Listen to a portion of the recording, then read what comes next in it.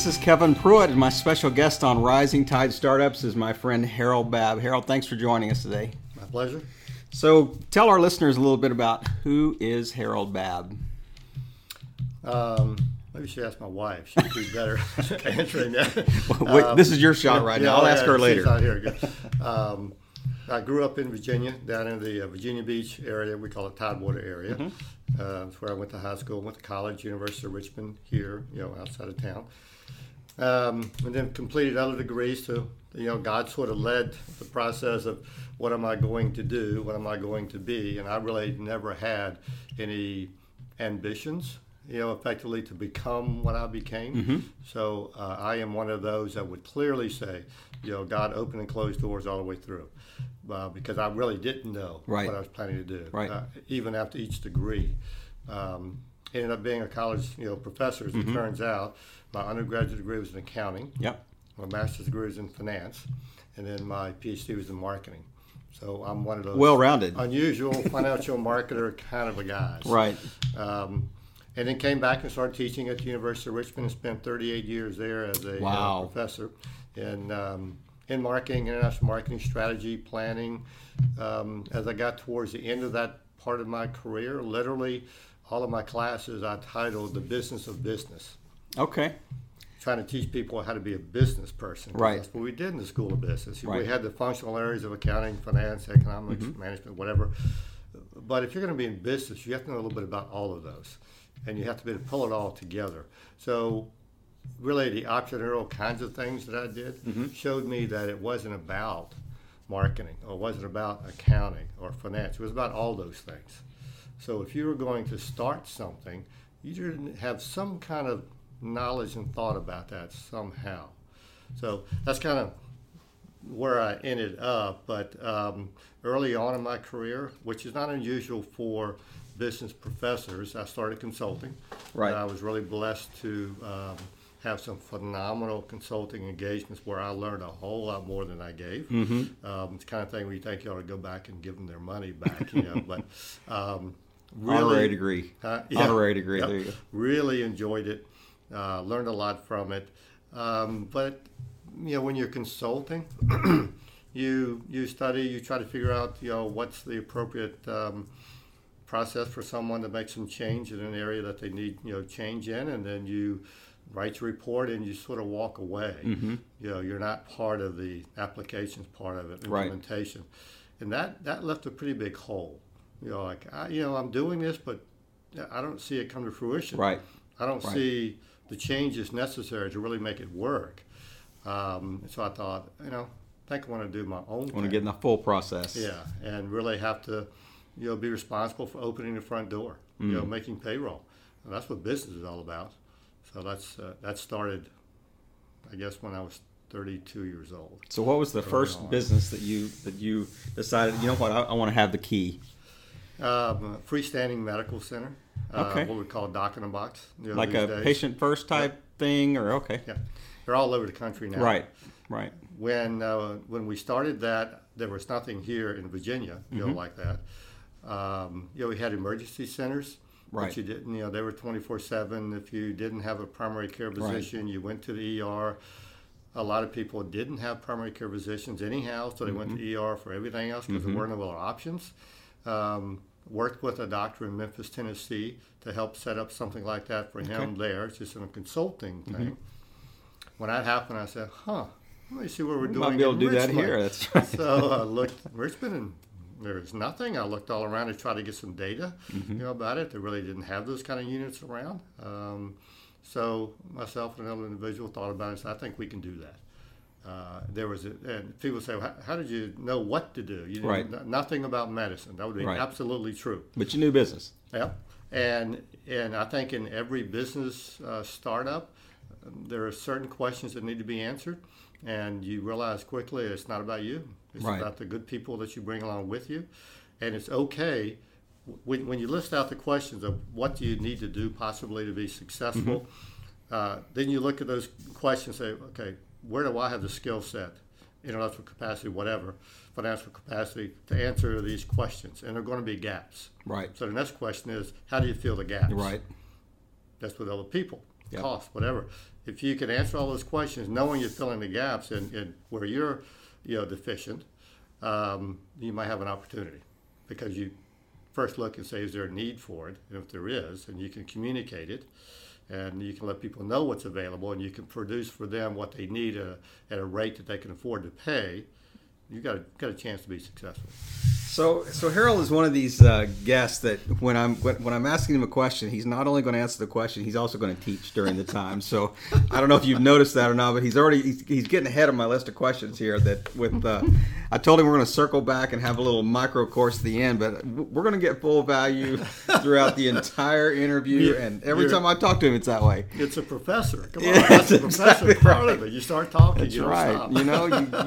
It's a verb. You got to profess. That's right. When you're a professor. So, well, I want to drill down a little bit more, just personally. I love sports and sports, metaphors and the sports vernacular. But give me a time where, not everything is, baseball players hit 300 and they make millions a year. So, give me a time where you got up there and you thought this is going to work and you just whiffed. 3 strikes and you're back in the dugout. So, what was a time where you really thought this is going to fly and it just kind of fell flat?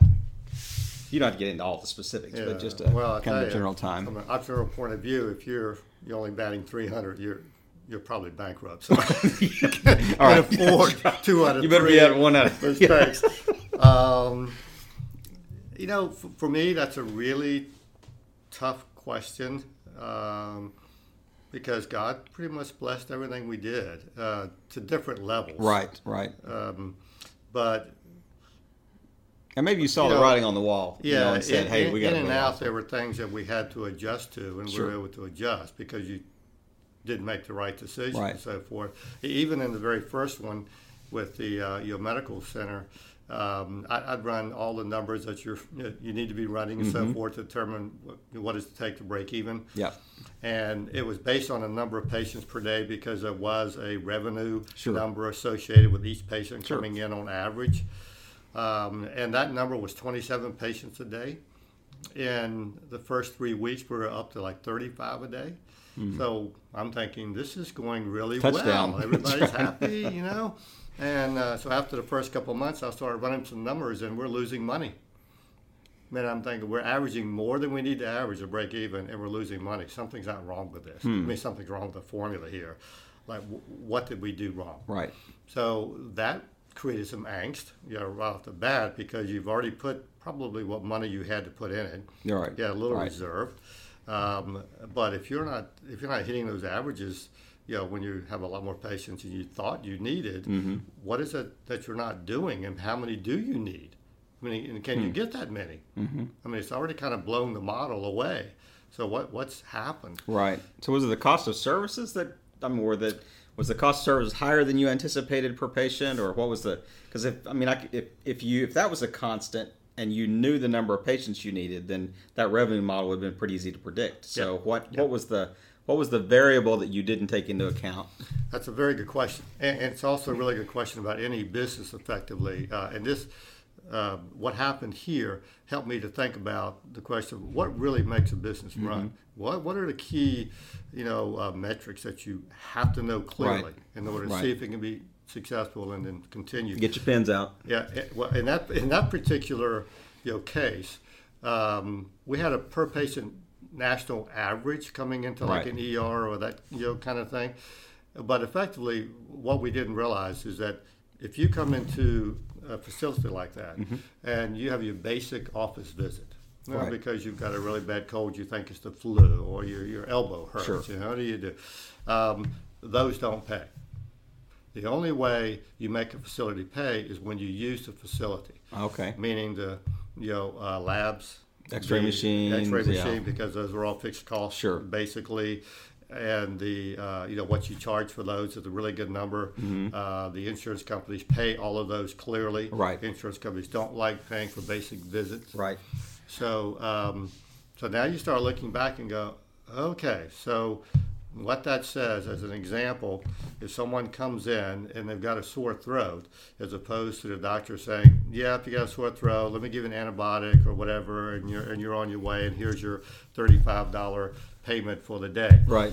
You go, yeah, sore throat. Maybe you should do a strep test. So a strep test cost us, I think at the time it was like 37 cents for a little strip or whatever. Right. And I think insurance was paying $32. So you have a sore throat, huh? You may want an X-ray. You might be throat cancer. Oh, you cough one time? Oh, we need a chest X-ray. Right, chest X-ray. Well, yeah. So you look at that, and then you have to ask yourself a real ethical question. I know I can make money if I kind of force that issue a little bit, because we got a lot of patient flow. But do I want to ask the doctors to use those facilities more when they probably don't think it's totally necessary? Sure. That's where the struggle came in. So the answer is no, we're not going to do that. We're just not going to do that. Right. So I told the doctors, do not require or ask for any kind of medical service that you don't believe is absolutely necessary, because there's additional cost to the patient when you do that. So our job became, okay, we just got to have more patients.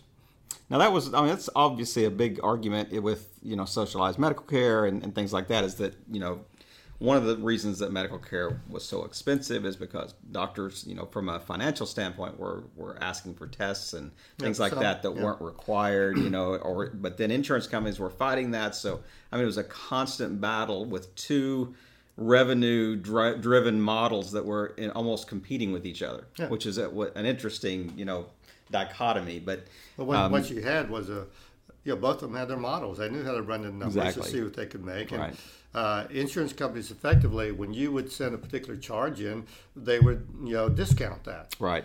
And so you'd ask, why are you discounting my charge? That's what it is.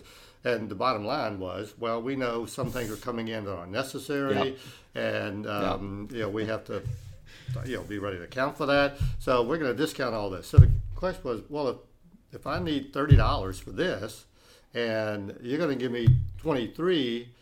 Their answer, without saying it, was, I need to charge $37 so I can get my $30. Right. Well, that's unethical. It's $30. It's not $37. I had that conversation with some large providers, and the answer was, well, you're a business person. You know how to handle this. Figured out. That's right. And I'm like, wow. That's change the margin a little true bit. In a lot of businesses, but that's why you have to know where do you stand ethically and what's important to you.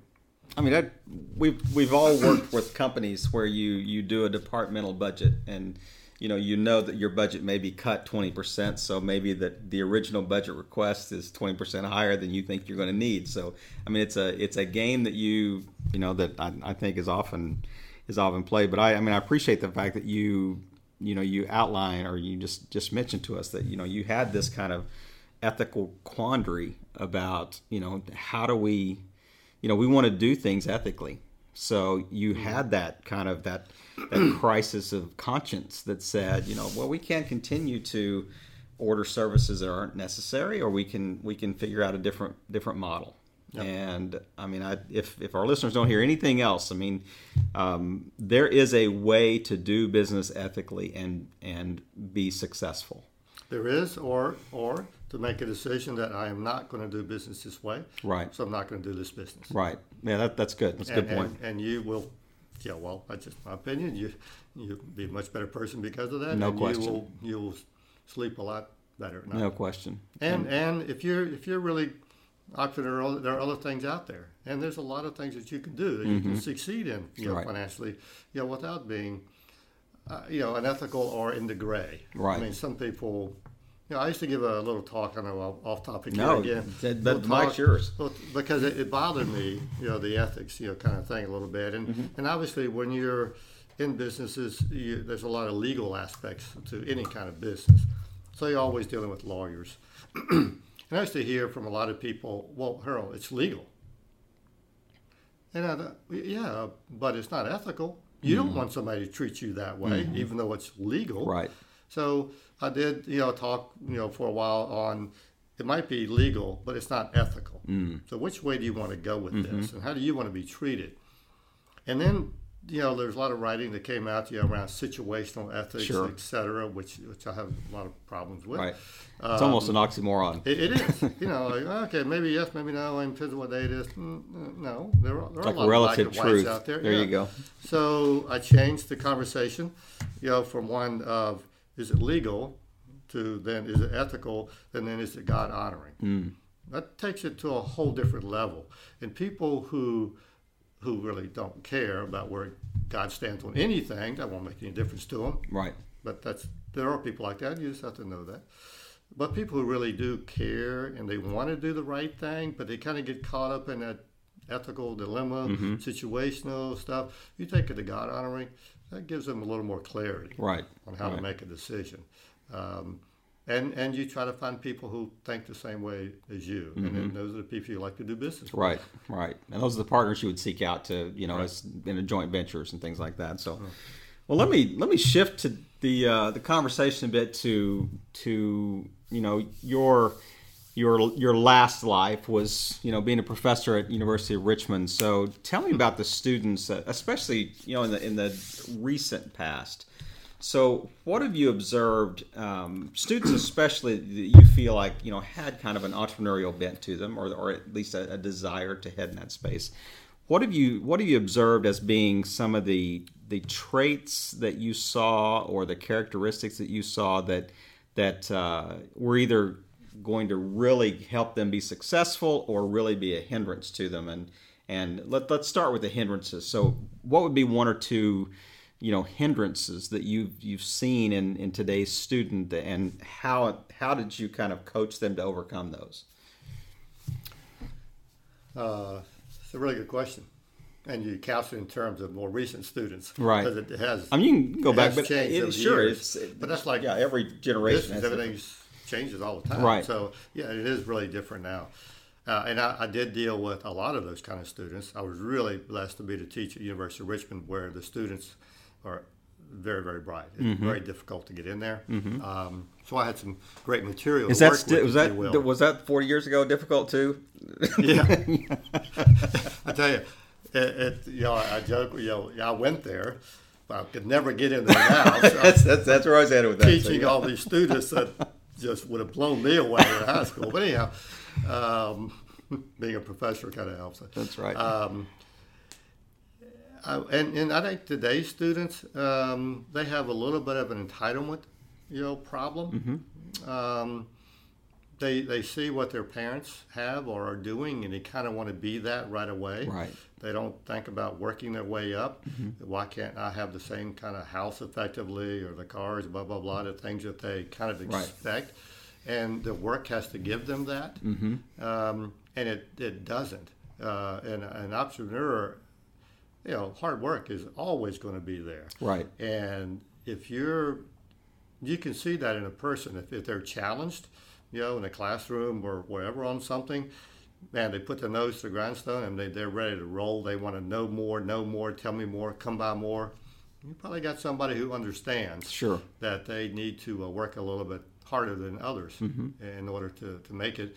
And then that characteristic usually flows over into something entrepreneurial. Serves them well in there. Yeah, I always every year, every graduating class, I'd always pick 2 or 3 students that had not done as well academically, grade-wise, that I suggested would be very successful, in the work world when they got out. Right. Because they were always questioning, always wondering, always wanting to learn, but didn't want to bother with stuff that they didn't think was important to them at that point in time.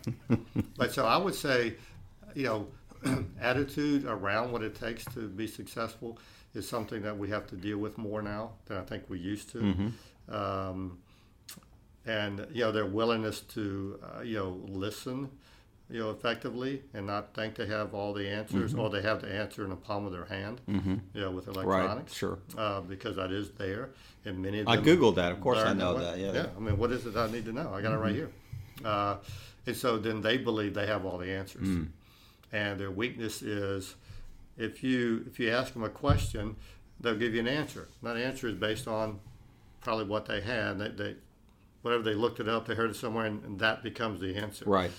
The old joke, it's on the internet, must be true, that kind of thing. But then you say, well, what if this happens? Would that then be true? How about this? How about that? And all of a sudden you start to create criteria which says, maybe this doesn't make sense anymore. Right. The students that push back on that, not going to, you don't want them trying to start a business. Students that go, I never even thought about that. Yeah. Hmm. There's an openness there to Yeah. to consider. It's almost like the difference between learning and reasoning. Where you can memorize things and you can regurgitate them back in a rote manner versus critical thinking and reasoning. And I mean, you know that we've lived in different places around the world. Our kids have been in different school systems and in different countries, and it was interesting, especially in Western Europe. I mean, there was primarily a basis of rote memorization versus critical thinking. Very much so, and I mean, it's just a huge difference in our educational systems. And I've almost seen a shift a little bit to that even here. This idea that we're just going to we're teaching you to the test. We want to teach you what you need to know so you can do well on the exam versus teach you really how to critically think and reason on your own. But so the two that you really mentioned, I mean, that maybe the entitlement and the fact that not listening well because you feel like, and it's not a belligerent, it's just I just feel like I have the answers already here in Google can answer anything I ask it. So I'm ready to go. I've got the answers, and I almost thought I deserve this to start out at this level because this is the level that I grew up in. A lot of students want to start right away, right when they come out of college. They've got ideas. Right. And you and I offline were talking about this before, about internet, et cetera. Mm-hmm. There are so many opportunities that you can do, which don't take as much time or money to try to start a business or experience for sure. Yeah, and we have a lot of students who come up with incredible ideas, but all of them are related somehow to the internet, because then you're not building infrastructure, you're not building employees, you're not building anything around it except what's online. Right. And some of these people really are brilliant. They have some great ideas. But then it's still a business. So some of the questions still are the same. Right. And it's you can fake it till you make it on the internet for sure. You don't have to have that brick and mortar. That you may look like you're driving a Lamborghini online, but you may be jumping in the back of your 2003 Prius. So I think if you're doing an online kind of a business, it's still capital intensive. I mean, there's dollars involved, but not like brick and mortar. Right. Or employees' needs. Yeah, and the financial implications should not be as difficult. Right. Where you run out of money and you're done. Sure. You shouldn't put yourself in that position as easily. Right. So let me shift a little bit here to offline. We were I was asking this question and I mean I noticed you kind of looked up and thought through this, but if somebody was starting something today, or they were interested in getting into this space, so what would be 2 or 3 really foundational principles that they really have to know? That I mean, if you were mentoring them into starting a business, I mean, how finding that thing that they're passionate about, that intersection, there's a Japanese word called ikigai, which means kind of your purpose, your life purpose for what does it mean when my skill set and opportunity intersect, with and an ability to make money. So how would you kind of walk a listener through this process in the next couple of minutes? I mean, what are 2 or 3 things that you would say to that listener that says, here I'm really interested in this. I really don't even know where to start, but I feel like I have those characteristics. So interested in being an entrepreneur, business owner, primarily in the online space, but just thinking through without an idea. Let's start with that one. Right.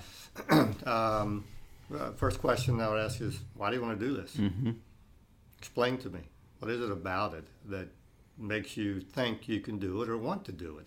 Because that want to is really important, because oftentimes what you are looking to do will not translate into that. Right. If that's the case, then you probably should move forward. And I will tell you, I spend more time counseling people out of becoming entrepreneurs than into. Right. Because it's very time consuming. It can be costly. It can influence your families, your social life, everything. And if those things are going to happen, you need to believe you can make it. And in my counseling, the people, I want to believe they can make it. And if I don't feel that way, I'm very quick to let them know how I feel. I mean, I've Yep. had grown men leave my office crying Mm-hmm. because I sort of burst their bubble. They thought I got it. But they've got to appreciate it don't. later when they realize that this is You probably never know. yeah. Some of them go and I hear later they lost a lot of money, but Yeah. whatever the case might be. So, the why around it is really, really important. Mm-hmm. And then, I would ask questions like, well, what are you skilled at? What do you do well? Right.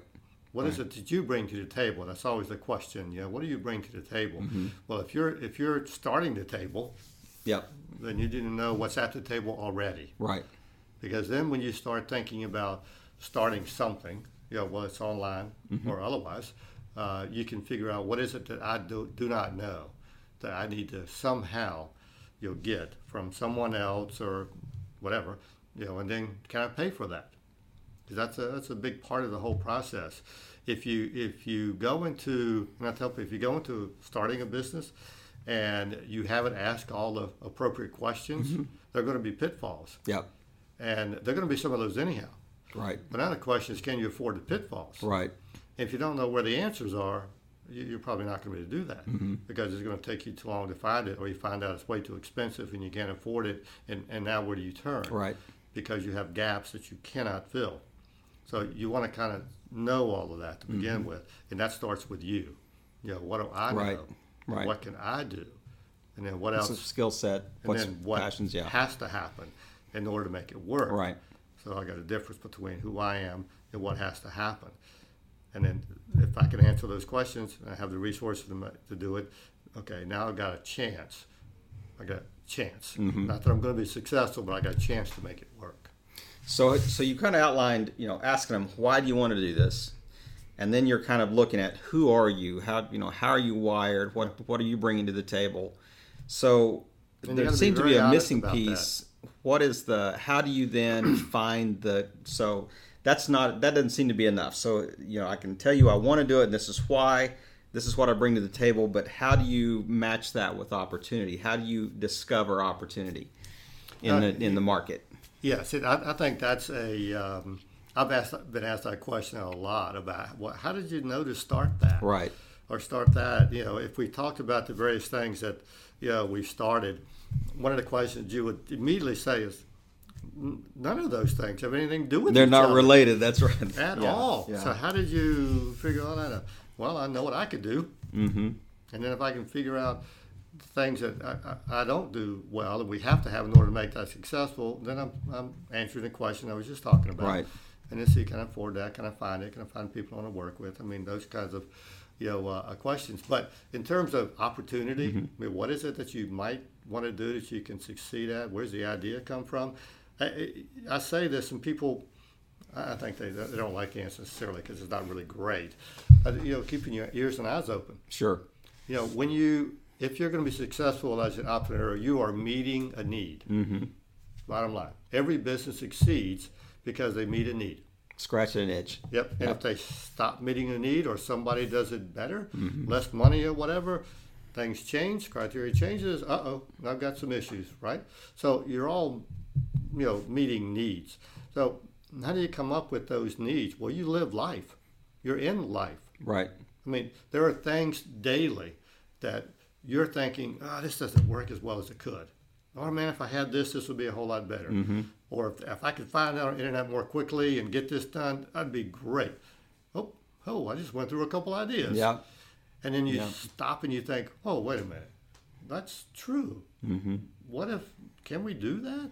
I mean, is there a way to try to do that better than they're doing it now? Right. I mean, the idea that you're going to come up with something no one else has ever come up with is what, like slim and none. Yeah. Right. You're just doing something either better or a better way, or more cost efficient, more logistically, easy, whatever the case might be. It's kind of same thing, just better. That's Right. where the ideas come from. Right. I mean, NASA comes up with new stuff. We don't. Yeah, that's right. We're not NASA. Yeah, and I think that's fun though, and that's what makes it. There are just so many little examples of that. I mean, it's Christmas time, right? So remember, the little single white lights we all put in our windowsill, at night, a lot of times in Right. houses, and how the window seat wasn't large enough, so things kept falling out or whatever. There was a guy here not too far from Richmond who came up with the idea of a little plastic circle thing that went over, the little candle and it slid down into this. It just sat right there. Well, you're thinking to yourself, wow, what a great idea. I've been complaining about this every year. These things keep falling out. Why didn't I come up with that idea? Pretty simple. Which he did. He made a lot of money off of it. First to market. That's right. Yeah, he's happy and doing whatever. And there are just tons of those examples. Right. And big companies are constantly trying to do the same thing. Mm-hmm. But oftentimes, if it doesn't, significantly impact the balance sheet, they're not going to do it. Right. So you don't have to beat the big guy all the time to be successful. I mean, there are a lot of little ideas out there that can make an individual or several individuals, pretty wealthy, pretty well off. Yeah, pretty successful. Yeah, because you're trying to impact your income. You're not trying to impact, a gazillion shareholders. You're big fish in a little pond versus a little fish in a big pond. Yeah. So there's always a way to succeed. But so it's not so much, are you a great thinker? Are you just creative genius that comes up with all that? No, you're just interested. Right. I mean, if you're the kid that when you were growing up, you kept asking your mom and dad, why? And you just never stopped. You just go, why? Because it didn't.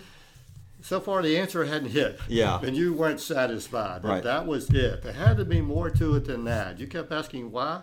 That's a pretty good start. You're that person. You're the one, like with me, when I go out with my wife, and we are having dinner somewhere or staying somewhere or whatever, I'm always going, you know what? If they did this, or saying, 6 months from now, June, if my wife's dead, they're not going to be here. Why would you say that? Blah, blah, blah. And then she said, well, just stop. Can we just enjoy dinner here? Just eat your pie. But I think all entrepreneurs, no matter what they do, right, they're doing it to every business because Yep. they're analytical in that respect. And I don't mean that you're just smarter than other people. Right. You just have interest in how things work. Right. And you have mechanical engineers or people that can put stuff together, and they just love diving in there and trying to figure out how do you put this together.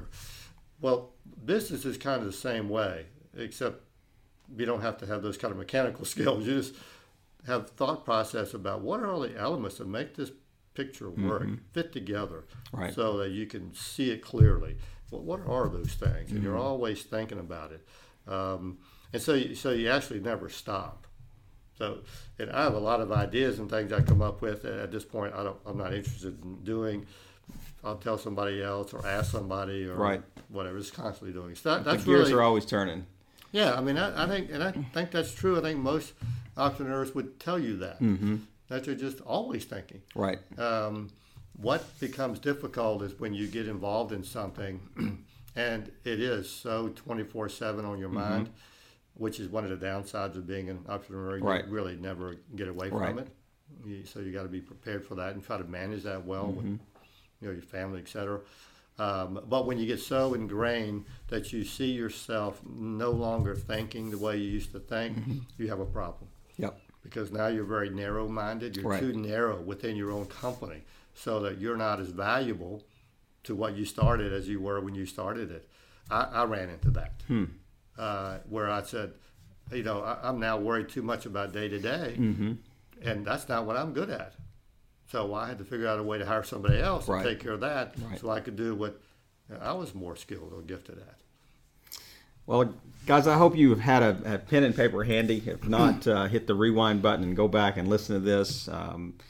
You can get to the end of your life and you can look back and see that you can count on one hand the number of people that really were mentors in your life. And Harold may not even be aware of this, but he's probably one of those 5 people that I could name that when we get together, it probably just seems like a conversation. You need to get out more, son.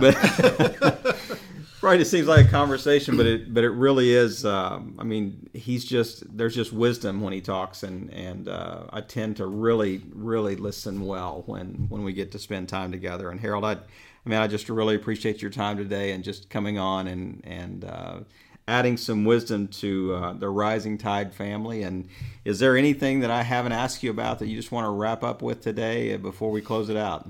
Oh my! Open How mic. much longer do we have now? I would just say to anybody who really is considering, doing something on their own, it really is rewarding. You feel really good about what you're doing. You embrace the challenge, right. And that is important. But you also know and have to recognize the downsides associated with it, and be willing to deal with that. And I think God's given us, helps us prioritize what our right. life should look like. And when as you know, rising up in any organization, as you become more and more into the management aspect of it, you now have greater responsibilities down here because you have so many people that you're responsible for. So like flipping the pyramid, right. kind of a exactly. thing. And when you go off and start your own business effectively, that thing really gets heavy because now you're hiring people that you're responsible for their right. lives. Right. You're responsible for their families and livelihoods. Yeah, that's exactly. Right. So it's to be taken very seriously, but at the same time it's fun. I mean, it's competition. Yep. If you like competition, then you're probably going to like it. Yeah. Well, Harold, thank you so much for taking the time today and just sharing some of your wisdom with us and just coming on. And I could talk to you all day about this, but we do want to limit it to our we kind of have a window that is an effective window on interviews. But Harold, thank you for just speaking into the lives of our listeners and just playing your part in helping all boats rise in a rising tide. Harold, thanks again. Appreciate it. Thanks for having me.